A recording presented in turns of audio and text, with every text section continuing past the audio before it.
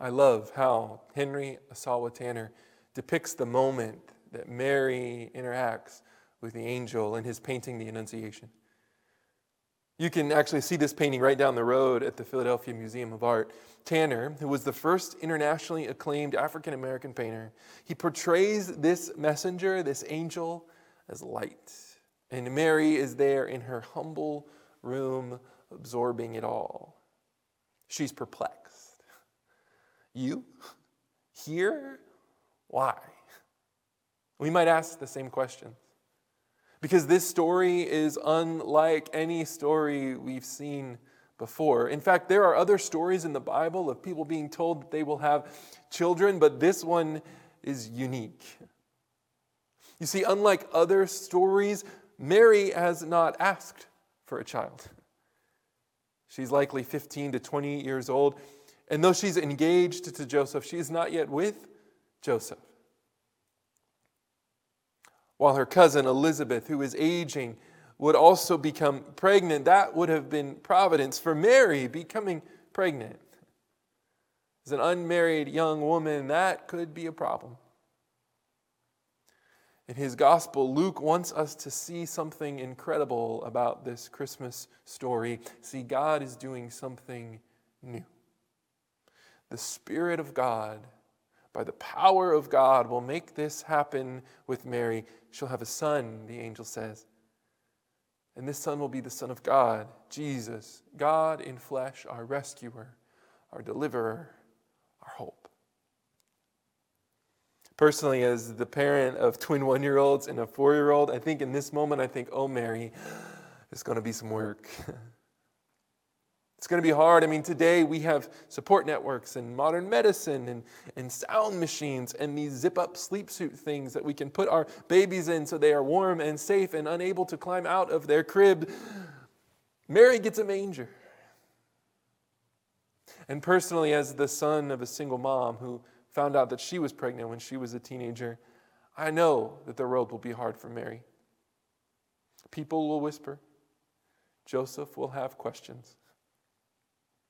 And so we encounter this story and we wonder how Mary might react to this good news, to God's desire to use her and bring forth the Savior of the world by the power of the Holy Spirit through her.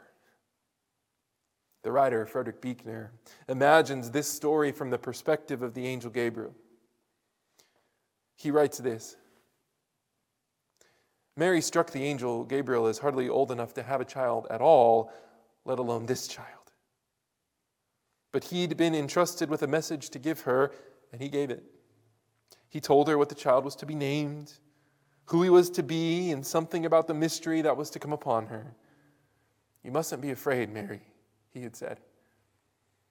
And as he said it, he only hoped that she wouldn't notice that beneath the great golden wings, he himself was trembling with fear, to think that the whole future of creation hung now on the answer of a girl. But Mary responded to the angel in Luke 1:38 by saying this: Here I am, servant of the Lord, let it be with me according to your word. And then the angel departed from her. Mary said, Yes. Lord, let it be according to your word with me. I will follow. I will be who you've called me to be. Yes. Have we said yes to the new things God wants to do in us? On this Christmas morning, do you say yes? Yes, here I am. I will join in your work. Here I am, servant of the Lord. Make me more like you. Use me to be an instrument of love and justice in the world. Use me to be the very presence of Christ in our community. Shape me. Rescue me. Redeem me. Here I am.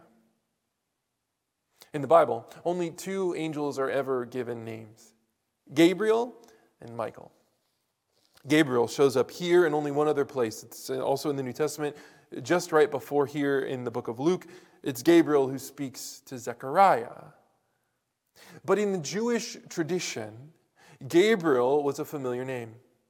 According to what was commonly believed, Gabriel was the name of the angel that stood guarding the Garden of Eden. See, after humanity was expelled from the garden in Genesis, because they disobeyed, because they rejected God, Jewish tradition says Gabriel was the one who stood between humanity and the garden. That Gabriel might be this symbol between humanity living in the world of darkness and death and the way things are supposed to be, the way things were meant to be, the way of the garden, where there was no pain or death or selfishness, no failure to love. So I believe it is no accident that Luke tells us this angel is Gabriel that shows up to Mary. See, the one who was there when we were separated from God is here to announce that a Savior is coming to make things right and unite humanity back with God in the person of Jesus. There's this piece of art that I love. It's made by Sister Grace Remington. She's a nun from an abbey in Iowa. And here we see Eve. Eve, who along with Adam turned from God like all of us can, turned inward like all of us do, and thought that perhaps there would no longer be hope for a future, hope for the world to be right again, hope for what they had lost. And in this image, Eve meets Mary, touches her belly, and knows that hope has come. Christmas is the surprising answer to the question of a hurting world. Pastor and writer Fleming Rutledge tells this story about driving in a town she wasn't very familiar with, and her navigation had sent her in a way she didn't know. It was an industrial part of town, but it looked like it had been totally abandoned. There were no streetlights. It was late at night. It was cloudy. The darkness was oppressive. Perhaps it's how you feel in your life now sometimes, right? Where am I? How did I get here? Where am I going? Is all that I see darkness? She says, then she saw in one of the windows up high in a building a little string of Christmas lights. Someone, in what seemed like an act of defiance, had strung these little lights in this little window, surrounded by darkness. She almost asked the light, what are you even doing here? You don't belong here. And yet this is the story of Christmas of God. It is among shepherds, a feeding trough. Christ is born to Mary, the Son of God, among the poor, the cast aside, the brokenhearted. No darkness is too dark. No town is too backwater. No person is too much of a nobody. No circumstance is too difficult. For God is at work. And God is at work among you and me. As the angel says, nothing is impossible for God. So perhaps it's right and good for us to ask God, how? How might you use someone like me? How might you redeem someone like me? How might you give purpose and promise to someone like me? Perhaps more dangerously, we might ask God, how might you upset my schedule, my plans, my expectations?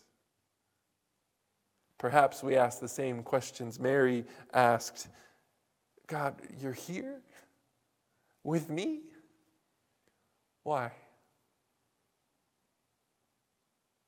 I will tell you, God is with us. God is with you because you are loved. As the theologian Karl Barth once said, God wills to belong to us, and God wills that we should belong to God. God does not will to be without us. God does not will that we should be without God. God is with us. Emmanuel, hope has come. Love has come. Peace has come. Joy has come. So how is that going to change you? Imagine Gabriel standing before you, telling you God is here. God has entered right into your own body, your own world, and is ready to reign as king. Because he is. He longs to be with you, to reign. He is among us. God wants to use you. And God loves you, specifically you, just as he specifically loved Mary. And all death and sin and pain and addiction and systemic evil and evil that hides within each of us, none of that has to have the final say. For the King has come, and he is hope. Thanks be to God.